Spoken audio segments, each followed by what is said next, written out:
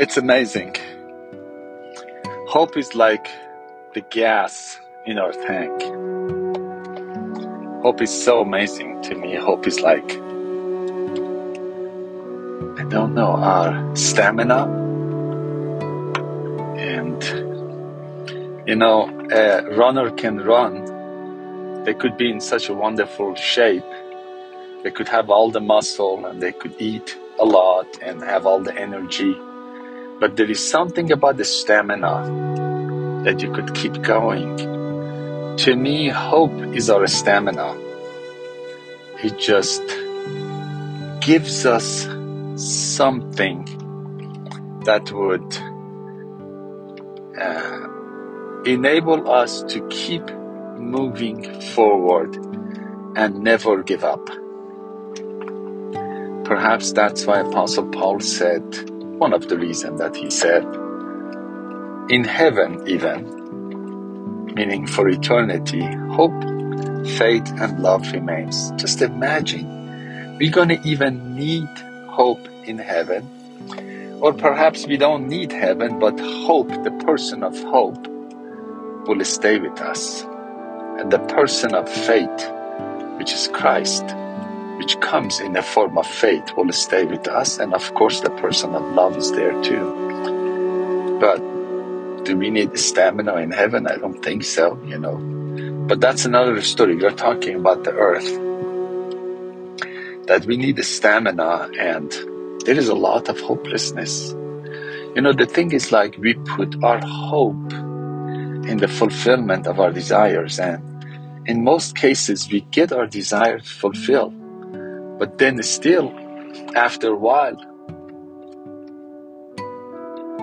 that happiness and that joy and the fulfillment of our desires wears out, and we look for new hope, and then someone promises something to us, or we accomplish something, or we are so close to accomplish something, and then we put our hope on the accomplishment and the fulfillment again of our desires. Even the humanitarian work. Some people, they have great desire to do a lot of humanitarian work, and we put our hope in the fulfillment of our humanitarian works. But again, our hope kind of will disappoint, even with the fulfillment of our desires. See, the hope is a person. It's the person of hope is Jesus Christ. He will give the desires of our hearts, but I would say we should not put our hope in the fulfillment of our desires, but to put our hope on the one who gave us the desire. In that sense, hope, true hope, placed in the right place, which we could say placed in the right person, will become this amazing stamina that you could even taste it and it's good. It could cause so much joy that is good. In life, it doesn't matter we are rich or poor, educated or uneducated, have position and possession, so much of it. Still we need hope. The hope that doesn't wear out. The person of hope. We put our hope in the person of hope. We call him Jesus Christ. We call him the Son of God.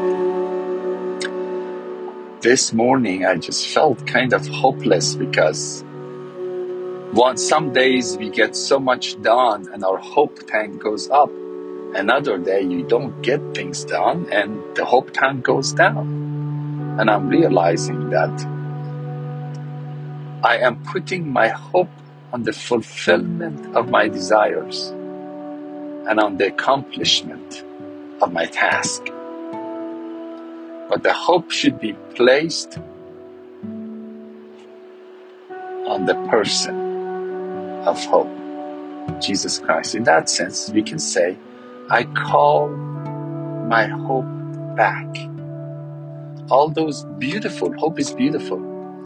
I call back all the hope, beautiful, I feel I need to call it beautiful hopes that I placed. They were beautiful in nature, but I placed them in the wrong place.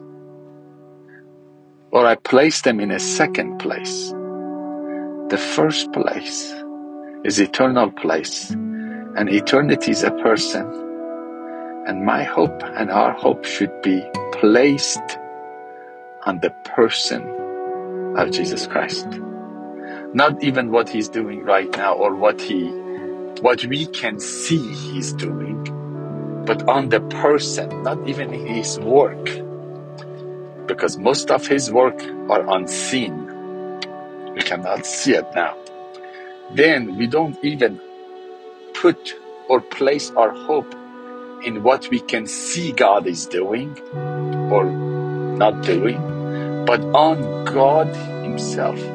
Which God? The one that walked among us. Which one? The one that offered to live in our heart. The person of Jesus Christ.